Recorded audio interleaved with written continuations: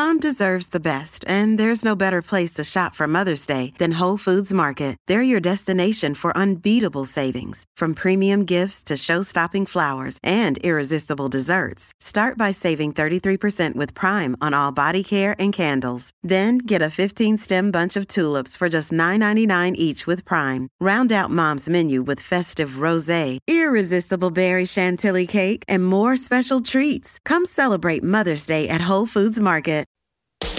Happy anniversary, Taliban Joe. Yeah, it's been a full year since President Joseph Robinette Biden screwed the pooch in, of course, the most embarrassing foreign policy catastrophe I've ever seen in my entire life. You'll see in just a minute, Joe's selfish and dangerous decisions destroyed the entire country of Afghanistan and a significant portion of America's reputation around the world along with it.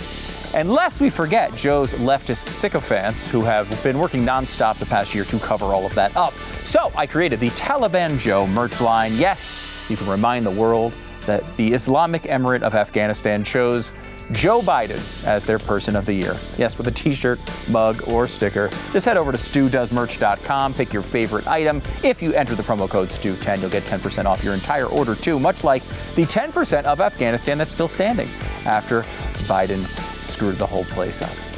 I'm just kidding, it's 0% standing, but you'll get 10% off at stewdoesmerch.com with the promo code STEW10. Way to go, Taliban Joe. Stu Does America. BlazeTV.com/Stu. The promo code is Stu to save $10. If you're watching on YouTube, it's free, so why not just click like right now? Just click like on YouTube or comment below. Zuby is going to join us today with his brand new children's book.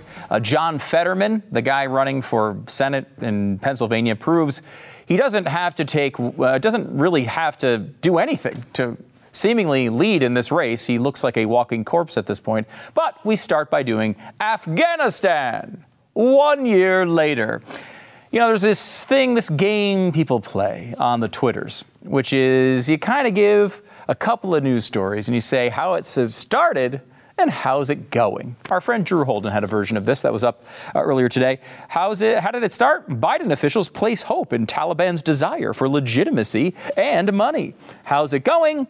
Schools and jobs are again restricted for women. Music has been banned. Beards are mandatory for men. A year into Taliban rule, Afghanistan has seemed to hurtle backward in time. I don't know about you, but I'm very surprised about this outcome.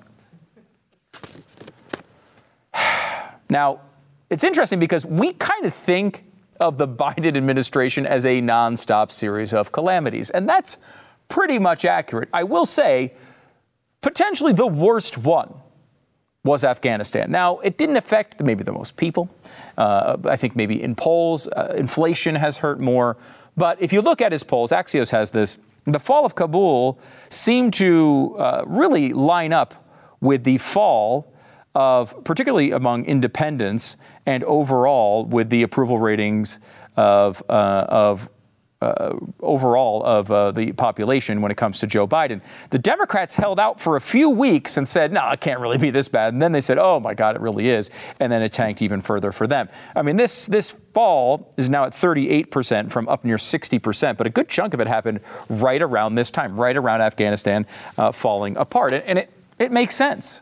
Now, of course, the administration is going to try to do everything they can to make you forget about this. In fact, they have a new memo out. This is a memo that they're circulating to defend the U.S. withdrawal. I have a copy of the memo here. And it's as embarrassing and terrible. I'll spare you the details. It's as bad as you could possibly imagine that it is. It's just, a nonstop defense, a lot of stuff you've heard before about an indefensible moment in American history. Now, the Republicans know this. They remember it. They also know they're a few months away from an election, so they want to highlight this event as much as possible. They don't want to run from it. They want you to remember it. And you should. They have released a scathing report criticizing Biden's Afghanistan withdrawal. Just some pieces of it. The House Foreign Affairs Committee Republicans report, which is being published around 1 year after the country's capital fell to the Taliban, reveals additional new details about the Biden administration's failure to adequately plan for and execute the U.S. withdrawal from Afghanistan. And I think because it was a year ago, And more than it being a year ago, because we didn't have trouble connecting with September 11th, 2002. That wasn't a tough time to connect with September 11th. It's just that there has been so many other disasters since then. So much has gone wrong. This one thing tends to get lost, but it shouldn't get lost. You should remember exactly what happened. You should remember that this administration bungled this operation more than any other has ever done it, and that includes Jimmy Carter. Let me bring you back to that around this time, back in 2021. Here is the scene as they passed the baby over the barbed wire to try to save the baby's life to a U.S. military member. These people were so desperate to get out of this place, knowing that exactly what has happened was coming, that they would give up their own children to U.S. military members, supposedly the evil Americans, to take care of them. How about the idea that so many wanted to get out of this country. So many knew that they were in trouble. So many knew what the future held. So many listened and were experiencing the words of the Taliban and what they were promising to do and what they had done in the past, that they tried to hold on to airplanes as they took off. People gathering below airplanes and grabbing on. We now, of course, know how ugly these scenes would get. It's incredible to think that this actually occurred. People thinking it's a better idea to stand on a wing as a plane is taking off rather than stand in the country and reap the benefits of the Biden administration's calamity in Afghanistan. Now we know that people wound up falling off the planes. We know all the damage that went down in the withdrawal itself. And then we got this pathetic group of responses from the administration, nobody taking responsibility. Here is Biden talking about how it just happened faster than we thought. I stand squarely behind my decision. After 20 years, I've learned the hard way that there was never a good time to withdraw U.S. forces. That's why we're still there. We were clear-eyed about the risks. We planned for every contingency, but did you? I always promised the American people that I would be straight with you. The truth is, this did unfold more quickly than we had anticipated. Yeah. You see, when you plan for every contingency, you have a plan for if it unravels quicker than you expected. And they did not have that plan, or at least that plan was absolutely terrible. Do you remember when Biden got mad at all of us for bringing up things from 4 or 5 days ago? We've all seen the pictures. We've seen those hundreds of people packed into a C-17. We've seen Afghans falling. That was 4 days ago, 5 days ago. What did you think when you first saw those pictures? What I thought was we have to gain control of this. We have to move this more quickly. We have to move in a way in which we can take control of that airport. And we did. That was 4 or 5 days ago. Well, the president's going to get really pissed at this show tonight because I want to look back at the last 365 days because I think those are important too. And let's look now at what has happened in the past year since we left. Has it been a good outcome? Was this move helpful to the people of Afghanistan, or was it hurtful? Let's look through some of the details of the past year. Violence, hunger, and fear. Afghanistan under the Taliban. After the collapse of the U.S.-backed administration, the Taliban introduced policies that form a system of repression that discriminates against women and girls in almost every aspect of their lives, according to a recent report from Amnesty International that said, quote, the suffocating crackdown against Afghanistan's female population is increasing day by day. With food prices on the rise because of the war in Ukraine and a shift in international focus towards Eastern Europe, almost 20 million people, or half the country's population, are experiencing high and critical levels of acute food insecurity, said the United Nations and other aid agencies as they warned in June. Sounds great, right? Really helpful. We did a really good job with a lot of those people who helped us fight terrorism against people who were their countrymen in many cases. Some of them we were able to get out. Some of the Americans we were able to get out, but many of them still remain. They believe still hundreds of thousands of Afghans that helped us are still there. And still there are Americans in country. Start Here is a podcast done by ABC News. They sent their chief foreign affairs correspondent into Afghanistan to try to figure out what was going on. How is it going for, is every night a ladies' night now in Afghanistan? Because that's what the Taliban was pretty much promising at the beginning. How did that all turn out? We've seen protests over last weekend. There were protests out on the streets. Small group of women calling for bread and freedom. And the response to the Taliban was brutality. Opening fire with AK-47s, firing over the head of the crowd, and some of the women were beaten. That is the reality of the new Afghanistan. That is the reality for women here. They're not just treated as second-class citizens, they're almost treated like non-citizens. Non-citizens. What a wonderful life. Well, at least there's plenty to eat. You know, you can go around to any restaurant that you want and have a delicious meal of whatever bizarre food they're probably eating. No, it's not quite that great, as they found out when they went back to Afghanistan. Poverty is over 90%, food insecurity over 90%, unemployment's predicted to reach 40%. And what that means is that hunger is stalking this land. There are some parts of this country that dipped into famine a little earlier this year, and there are so many people who are living near starvation. So you can't protest, you can't have a voice. Women are being beaten in the streets.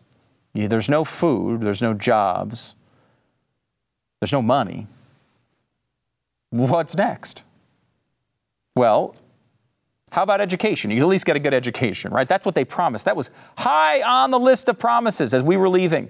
And we were told, you know what, maybe it's time we believe them. Maybe the Taliban has been reformed. This exchange is utterly amazing because Ian Pannell, who was the guy from ABC who was over there, actually talked to a Taliban spokesperson and had a conversation about what he found. Secret schools. Schools that were open to have girls be taught basic education, and the government won't do it. They don't want girls to be taught anything. Of course, they're trying to lie about this, and he straight out to their faces calls them out on their lies. Listen. He's a foreign ministry spokesman, and we put a lot of these questions to them. Why have you made education a crime? Education is not a crime. They deny that women are denied their basic rights. I mean, frankly, it's balderdash. There are teachers out there, but they're afraid to go to work because the Taliban discourages them from doing so. I said, what about the secret schools? He actually said to me... But I will stress that there's no such thing as secret schools in Afghanistan. I've been to them. The government is... I've seen them with my own eyes. The government, all governments operate on a level where they know what happens in their society. There are no such thing as secret schools. I've been to them. I've seen them with my own eyes. Yeah, but all governments operate on a level where they know what happens in their society? That didn't answer the question at all. I will say, though, the people on the left who are backing Joe Biden and love the approach will find some charm in the new Taliban regime. Because, as you know, here in the United States, we're basically the Handmaid's Tale, right? Like, we're just imprisoning women, forcing them to constantly reproduce. They can't even get their fancy abortions. Well, Afghanistan and the Taliban were made aware of our situation here, and they want to promise you, and this might be the solution to all of our problems, ladies of America, if you can't get an abortion here in the States, you can go directly to Afghanistan. Don't worry. What they say is, don't ask us to live by your rules. For example, the United States recently, the U.S. Supreme Court passed a law banning abortions. We disagree with that from a religious perspective. He quoted the U.S. Supreme Court and said, look, you have your own restrictions in the United States. These are things that are against our religion. We don't have those restrictions here. We don't tell you how to live your life. Don't tell us how to live ours. See? You can still abort your child in Afghanistan. So that's great news, and that's their defense as of what a wonderful culture they really are. It's interesting who people are aligned with when you think about it. What's one thing that has been missing from this show so far? No, there's been pitches for StuDoesMerch.com and the Taliban Joe merch. That's not missing. I mean, it's $210, it's 10% off. What has been missing from this monologue? I haven't given you any conservative figures. No conservatives talking about how bad it is in Afghanistan. No websites, no commentary, no talk show hosts, no podcasters, nothing. No conservatives saying how bad it is, other than just mentioning briefly the new Republican report that came out. Why? Because I don't need to. I don't need to find people who are on the conservative side to point this out. I've given you a million mainstream media sources here that are saying all the things that we all know to be true. But it's one thing to lose the mainstream media. It's another thing to lose John freaking Oliver. If you've lost John Oliver as a Democrat, you are way off the reservation. Listen to this. It's still shocking just how bad it was. In terms of things not going the way that you thought, our exit was the foreign policy equivalent of putting a cake in the oven and then 40 minutes later taking out a live rat dressed as Hitler. It's not just a up, it's a mind-blowing up that'll take years to fully comprehend. It will take years to fully comprehend. Years and years. And it's going to be a long time before we ever really know how damaging this was to us, because it's not going to just ripple through what happened to the people in Afghanistan. It hits our national profile. It hits our national strength. It hits our role in the world. It hits our allies. Who would have confidence in us after this? We're only 1 year away from this event. John Oliver goes on in that monologue to show highlights from Afghanistan like this. Desperate Afghans sell kidneys amid poverty and starvation. Parents selling children shows desperation in Afghanistan. It is that bad. When you've lost John Oliver, I don't even know what to tell you. Look, the truth is that the withdrawal from Afghanistan is probably the single most cataclysmic foreign policy debacle in modern American history.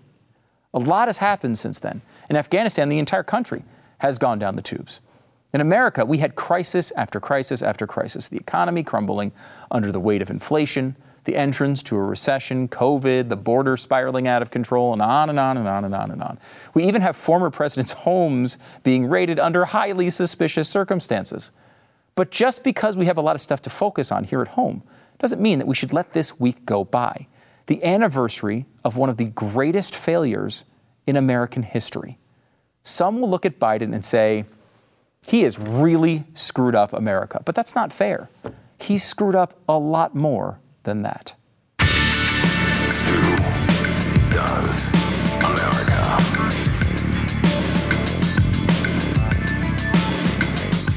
Imagine having one extra day every week, more time to cook healthy meals. That's what I would do with my extra time. Work on that novel. I'm right around the corner from that. Or I would just binge some TV. It's all possible with ClickUp. It's a productivity platform that will save you 1 day a week on work guaranteed. ClickUp began with the premise that productivity was broken. And I don't know about you. I know in this show I feel this way a lot. We have 9 million apps and things in all different places and trying to have schedules and ways to communicate and documents and spreadsheets and all that crap. There's just too many tools to keep track of, too many things in entirely separate ecosystems.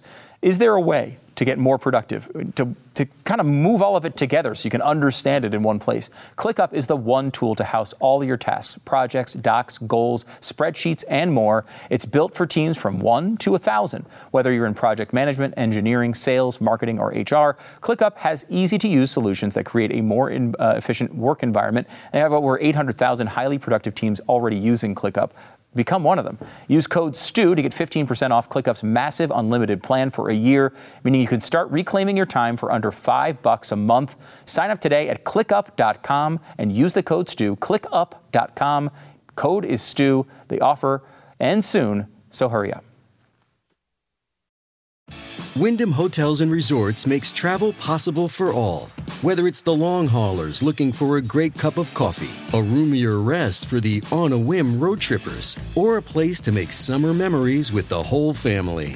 No matter who you are, where you're going, or why, with 24 trusted brands to choose from like La Quinta, Days Inn, and Super 8, your Wyndham is waiting. Get the lowest price at WyndhamHotels.com. Restrictions apply. Visit website for more details. I'm happy to welcome Zuby to the studio. He is the host of Real Talk with Zuby and author of the new children's book, The Candy Calamity, which you can pick up today wherever you get your books. Zuby, how's it going? I'm doing great, man. How are you? We were talking before the show. You've never actually been on this show. We've done other shows together, but never this show. So welcome. We appreciate you doing this. It's an honor, man. Happy to be on here. Yeah, you got a new book out. It's called The Candy Calamity. Got it right here. Yep. Now, we talked about this series of books before. Brave Books has done a great series. We talked with Dana Lash about hers, and there's been a bunch of really good ones.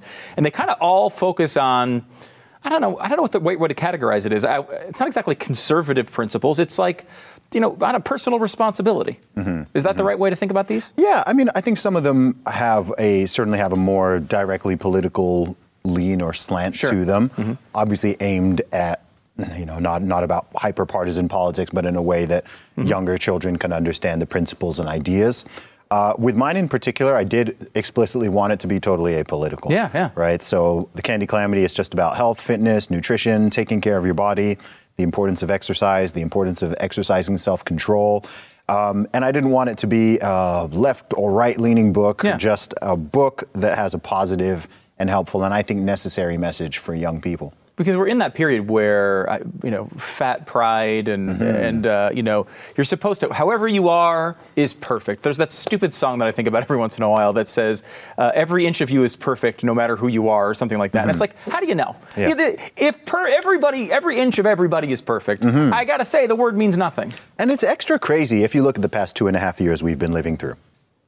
Right? Yeah. After age, which people don't have control of, what is the second biggest risk factor for the virus that we've been dealing with when it comes to hospitalization and death? Yeah.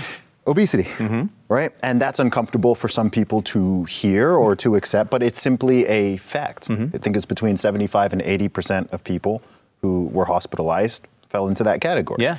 And that should be a wake-up call, but instead we're running in this silly direction as a society saying you can be healthy at any size, which is a complete lie. That's not true. It's completely false. You can be healthy at any size. It's not just about aesthetics, it's about health. I think people get stuck on the aesthetic thing, right? People get stuck on the what is attractive and what are the societal standards for beauty and so on. It's like, what about health? What about objective physical health? If you are obese, you are putting yourself at risk of diabetes, certain types of cancers, all types of metabolic issues, heart attacks, strokes. There are all sorts of downstream problems which are exacerbated by that, right? If we're being real, there's a reason why you don't see obese 80 and 90-year-olds walking about, right? Because they don't make it that long. And that, as someone who genuinely loves humanity, not in like not in this cheesy virtue signaling kind of way, but someone who genuinely wants people to do the best and be the best that they can be and to fulfill their potential for themselves, for their families, for society as a whole, health is such a core and important part of that. And that's just been abandoned for so many decades at this point. And I think that your country, I think that my country, all of these Western countries are now bearing the brunt of it. And people are still sticking their head in the sand and acting like it's not important. Childhood obesity didn't used to exist. It didn't used to exist. This is a relatively new phenomenon. And now I think somewhere between 15 and 20% of children now are falling into the obese range, and it's trending upwards. I went to the mall last week. It's higher than that. It's got to be higher than that. Yeah, I mean, this is obesity. This isn't just overweight. That's not just overweight. That's obese. I mean, that's a BMI over 30. What causes that? I mean, because I know as a kid, I felt like I could eat anything I wanted. And because I was constantly moving around, played lots of sports, constantly doing things. As you get older, unless you really focus on it, that will go away. And all of a sudden that same food intake and some of the glorious things you get to engage in as you get older wind up, throwing that equation out of whack. Yeah. But for kids, I mean, is it screen time? What's the cause of all of this? Sure. It's diet, it's lifestyle, and it's exercise habits or lack of, which I guess could also fall into lifestyle. It's diet and it's lifestyle. Now there are all sorts of reasons for that. Of course, there's been a rise in technology. There's been a decrease in physical education and physical education standards in many places. Of the food itself, there are all sorts of additives and chemicals and seed oils and things in the food that are not, especially in processed foods, that are not healthy. Overall, I mean, the real summary is people are eating too much and not moving enough. That's really what the summary of it is. And there's that basic formula. Yeah, there's many reasons for that and explanations for it, but that's really what it comes down to. What do you? Because I mean, as you mentioned, you live in the UK. You're not, you don't really deal with the American politics all that much. Your approach to this is, just looking at the basic facts here, and while it's not a political issue here, it has become sort of like an issue of like wokeism, right? There's this focus that everything is perfect, everything's okay. You can almost see a germane of good intent at the beginning of it, right? Where you say, it's mean to say someone is overweight, to say they're fat. You can remember back to your childhood, the overweight kid would get made fun of. I've been there. When we all remember that, right? I've been there, yeah. Here's an interesting one. People don't know this. Here's a fun fact for people. I weigh less now than I did 20 years ago. Really? Yeah. I'm about to be 36. I weigh less now than I did when I was 16. So I'm not someone who's coming from this perspective as like, I wasn't a kid who could eat whatever I wanted and stay in shape or whatever. But I've been on this journey, and now people look at me, you've got such great genetics or what? It's like, bro, I've been training consistently for 20 years. So that's the genetics. It wasn't just something I snapped my fingers. And anyone can make a difference. We all know this. We all know people who have been very, very overweight and they've lost very significant amount of weight, completely changed the way they look, the way they feel, their energy. It can be done, but it takes personal responsibility. And this is what it comes down to. And this is why it becomes political. Because personal responsibility is not something that really should be politicized as far as I'm concerned. But you have people with these alternate worldviews where they essentially deny that. And they think that everything is based around the systems and society and the institutions and this and that. So if there is there's a kernel of truth to it, which is why it's appealing to people. And it's also appealing because if it's not your fault, then you can always blame some outside thing. It's harder to just go, you know what, I eat too much and I don't move enough and let me do something about it or not. It's much easier to say, oh, well, it's because of this person or that person or that, or actually your standards are just wrong. Yeah. Right? Your standards are just wrong. I'm actually healthy. I'm actually beautiful. I'm actually perfect. And if you don't agree, it's because you're a fat phobe or you're some type of bigot or something like that. And ultimately, it's not helpful. As I say, you can deny reality, but you can't deny the consequences of denying reality. In the book, Bongo likes candy. I feel a little seen, honestly, reading Bongo in his story. And I feel like that's a good thing. I will say, going through, particularly COVID, we mentioned it earlier, especially that first year. That first year was a disaster for me. I mean, I ate the world was ending because it felt like the world was ending. So I was like, why not go to, fast food restaurants every single day? And I think that happened to a lot of people. A lot of people. There's sort of that sort of standard joke of like people started drinking more, they started eating too much, they didn't exercise anymore, the gyms were all closed. All in the name of health. Yeah, all in the name of health, of course. So we made everybody else vulnerable to this virus. How much damage did that do to people? A lot. I think physically, mentally, emotionally. I mean, I was very vocally anti-lockdown and anti it being mandatory from the beginning, right? I've really opposed all the mandatory measures because I could see down the line what this would cause. Number one, I never believed that it would just be for 2 weeks. Right? I didn't believe that. And so, I mean, I was taking a lot of heat in 2020 and 2021 for a lot of the things I was saying and what these downstream impacts would be.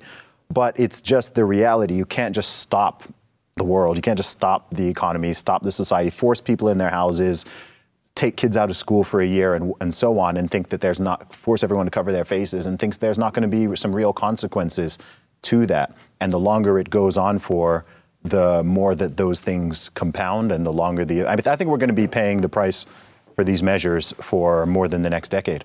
I don't think this is people have been changed. It's altered a significant chunk of people's behavior. You've still got people afraid of the air, right? Right now, it's August 2022, there's people who are still shaken up and still afraid to go out and interact and just live normally in the way that they used to in 2018 or 2019. And there's no clear end in sight for people like that because even when they drop the recommendations and they drop the people still keep going and they keep going and they're still attacking and shaming people and there's still mandates in place and there's all sorts of stuff going on. And then I think in terms of physical fitness, because that wasn't really talked about. That's one of the weirdest things, is that we've supposedly had this health crisis for the past 2.5 years, and there's been very little conversation about health and what you can do to make yourself in better shape, what you can do to physically boost your own immune system and your overall health.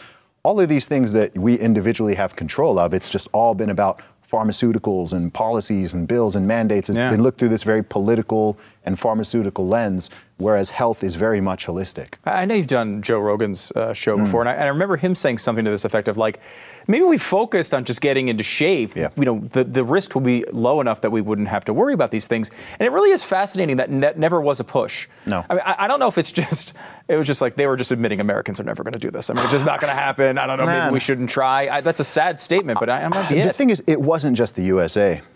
I actually went to 8 different countries during 2020 and 2021, and the messaging was pretty similar across the board in all of these different and disparate countries. It was all simply stay home, stand 6 feet apart, wear a mask, take your shot, take your booster, and wash your hands. And that was it. It wasn't, supplement with vitamin D and C and zinc. Make sure you're getting enough sunlight, get your body weight down and maintain it at a healthy weight. Make sure you're drinking enough water, getting enough sleep.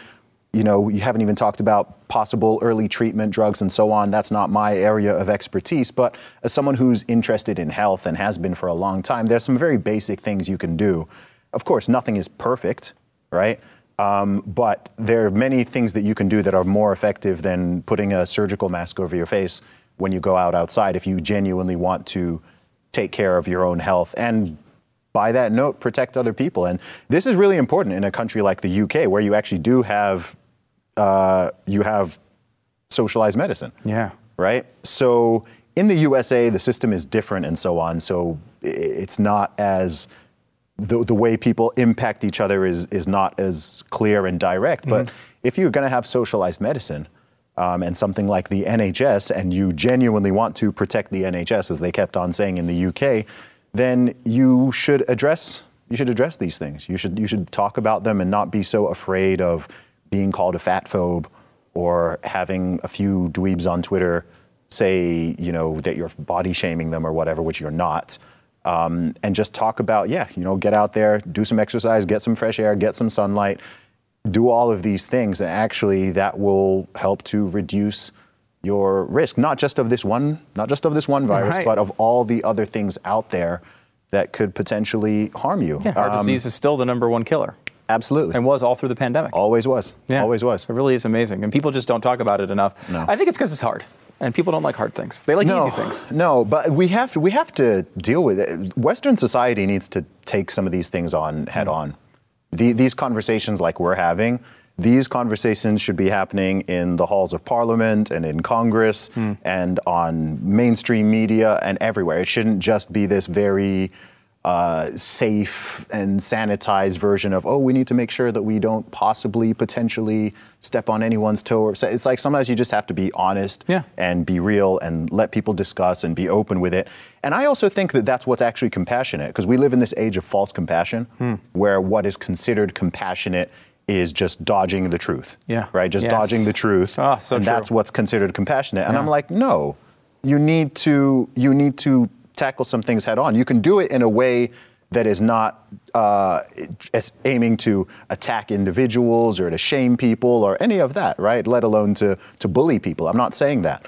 But you can address these things in a considered way, which is honest and open and clear and direct and also compassionate. We don't need to be treating adults like they're toddlers. We've had this infantilization of society where really we're treating grown adults as if they're little babies, and it also leads to tyranny. Yeah. Because that's, you don't give 2 and 3 year olds free reign because, you don't trust they're not going to go out there and harm themselves if you give them freedom and liberty. And that's really how the government has been treating citizens across the world, treating us like not just like children, but like babies. No, you can't go outside. You can't see your friends. You can't do this. Put this on your face. Stand here. They put arrows on the ground and circles. Stand here. Walk in this direction. No, you're not allowed to buy products from this part of them. No science, no logic, no rationale, just treating people like babies. I was in an office today, and they had the 2 cups of the clean pens and the dirty pens. Oh, yeah. Because someone used them, you have to put it. It's like, that has been disproven for like 2 years, and it's still happening. All right, Zuby, I talked to you all day. This is great stuff. Now, he mentioned treating you like kids. Well, if you are an actual kid or you have a kid, this book is a great way to help walk them through this. If they don't think about maybe eating healthy and exercising and all those really important things. It's called The Candy Calamity. You can grab it yourself today. And you also have a book out about fitness for adults, too. I do, yeah. It's called, where do people get that? Sure, that's available at teamzuby.com. Teamzuby.com. Z-U-B-Y. And that book is called Strong Advice, Zuby's Guide to Fitness for Everybody. It's helped thousands of people across the world. It's been sold now in over 65 different countries. Helped a lot of people to get in shape. So you can check that out. And Candy Calamity is available at bravebooks.com. Yeah, pick them both up. Thanks so much, Zuby. Really appreciate it. Appreciate it, man.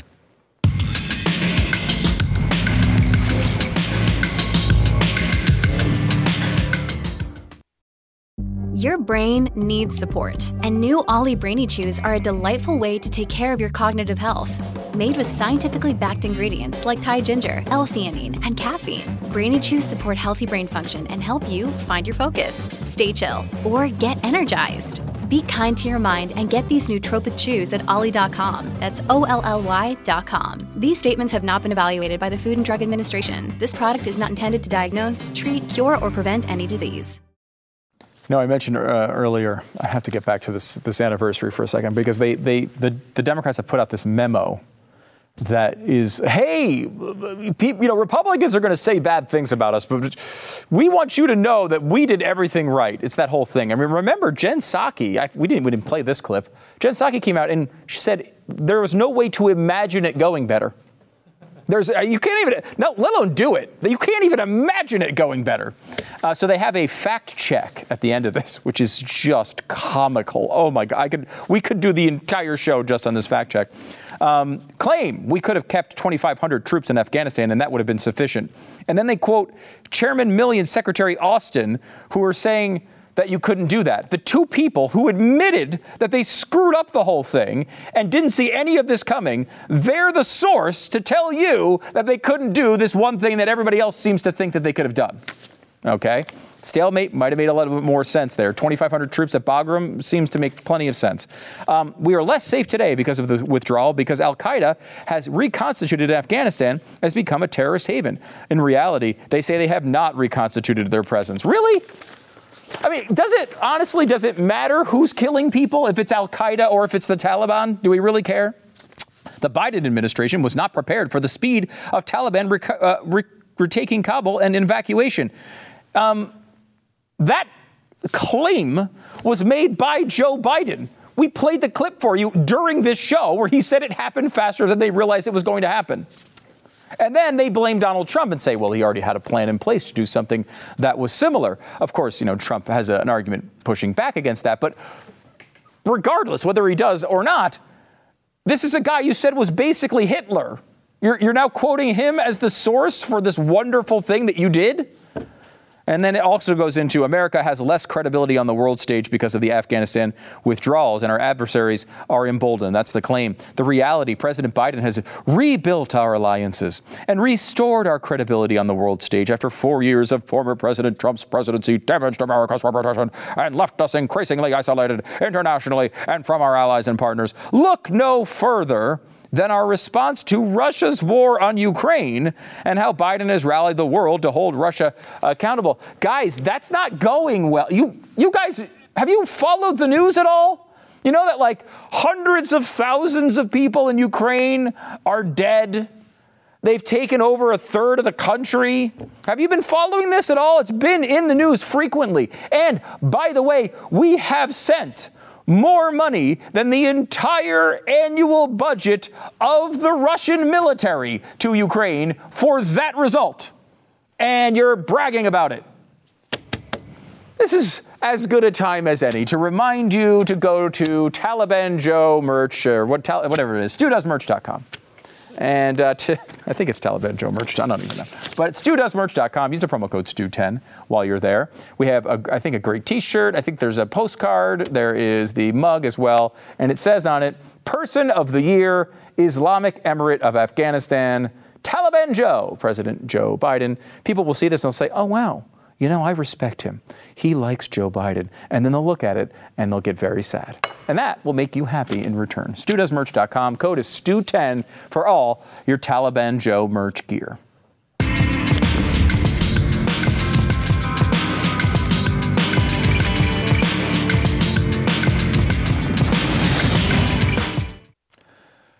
I have to talk to you about something that's a little uncomfortable, so I hope you'll bear with me here. John Fetterman, the candidate for Senate in Pennsylvania. Look, to be completely transparent here, I really want John Fetterman to lose. I think he's basically a socialist and would be terrible. And honestly, I have basically no faith in Dr. Oz as a senator. As I've told you many times, I'm not excited about his candidacy. Didn't think he was the right choice for Pennsylvania. But, at this point, the seat is important. I want it to be Republican because I want to block Joe Biden's court picks. So straight out, transparent, I do not have a lot of political love for John Fetterman. But he's a human being and I want him to be okay. That I'm not getting my wish right now. John Fetterman, he had a massive stroke. He hid in his closet for I don't know how long before they let him be seen by any voters. He's following kind of the Joe Biden 2020 playbook, which so far is working. He's beating Dr. Oz by 11 points. But he finally came out and decided to talk to people. And man, watch this video. This is disturbing. And you can count on us to eliminate the filibuster if you come out and step with us. We will be able to stand with you in D.C. I gave away the lieutenant governor in Pennsylvania, the only lieutenant governor in the history to do that. And let's get some stuff done for America. Who would ever think that I would be the normal one in the race here, with that?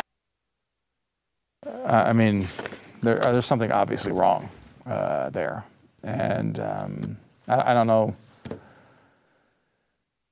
It's not a pleasant thing to talk about, but it is worth talking about because maybe this is what he's going to do. Honestly, the best as a guy who talks a lot of political strategy, just put him, hide him. No speeches, no debates, nothing.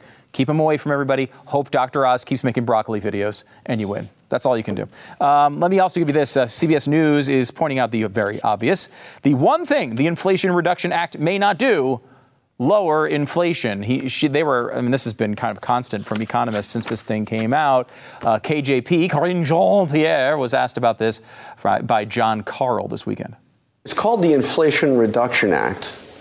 But the Congressional Budget Office, which is nonpartisan, said that there would be a negligible impact on inflation this year and barely impact inflation at all next year. Isn't it almost Orwellian? How can you call it Inflation Reduction Act when the nonpartisan experts say it's not going to? So I appreciate that. I appreciate the question. We've actually addressed this. The CBO. It was the top line number. There's more in there that shows that it will have the money remember how we're doing this too. It's making sure that billionaires in corporate America are paying their fair share, making sure that that the tax code is a little bit more fair. And so when you do that, when you put it in. We could honestly just put that into a Veep Thoughts. And honestly, we need a new vehicle for Karine Jean-Pierre. But I will say, the one thing that they said would hold billionaires accountable was the carried interest provision in there to lower or to raise the rates on carried interest for billionaire hedge fund managers. And that got taken out before they passed it. So, lie after lie after lie. What do you expect? Back in a second.